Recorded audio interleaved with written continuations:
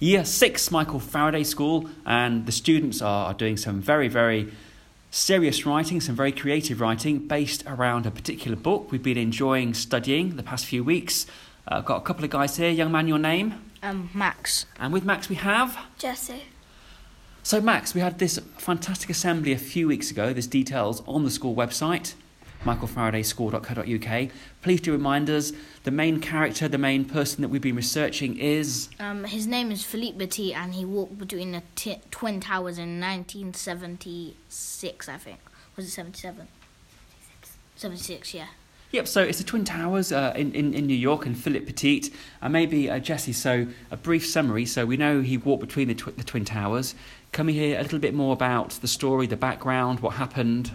Well, he got told that he wasn't allowed to go in the building, but he had a really smart plan by dressing up as a construction worker and sneaking into a building, and then he done his performance in the middle of the air. Yeah, and obviously it's a very historic, lots of images of Philippe going across the Twin Towers, and the story kind of gets to, I guess, Max, where we are now. So once he completed this spectacular feat, what happened to him? So he went to court. Yeah, he didn't have any time to prepare. He got sent straight to court that very day. Now me and Jessie, or everyone in the class, we had to write persuasive arguments why that I shouldn't go to jail. Mine is called "Is Passion Illegal?" Yep, so it's persuasive writing, so a very particular form of writing that we're doing. And obviously, as Year 6 students, you are looking at having very good paragraphs, organising your ideas into good structures, which I think you've achieved, and we're going to find out. So maybe we should hear some short extracts. Perhaps, Jessie, if you'd like to read first, some from your story. Your Honour, I am very sorry for any interruptions I have caused.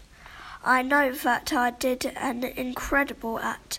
I would like to be set free. I hope what you say today will compel you to agree with my statement.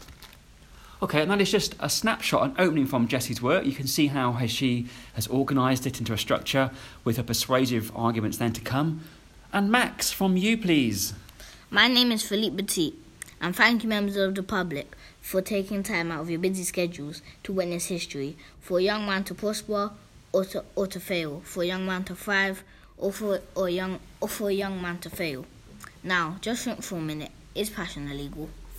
Okay, a tantalising question to leave it there. And I think we'll end with Jessie, so we're not giving away too many spoilers. It's a well-known story. So what happened at the end of the court case? What was the judge's decision? Well, he said he could perform in a really incredible act that's going around the city. So he performed in it, and 2 kids cut the wire, but he still achieved his goals. Fantastic. Okay, so Max and Jessie, Year 6 Michael Faraday School, thank you for sharing your thoughts. Bye-bye, well done. Bye, thank you. Thank you.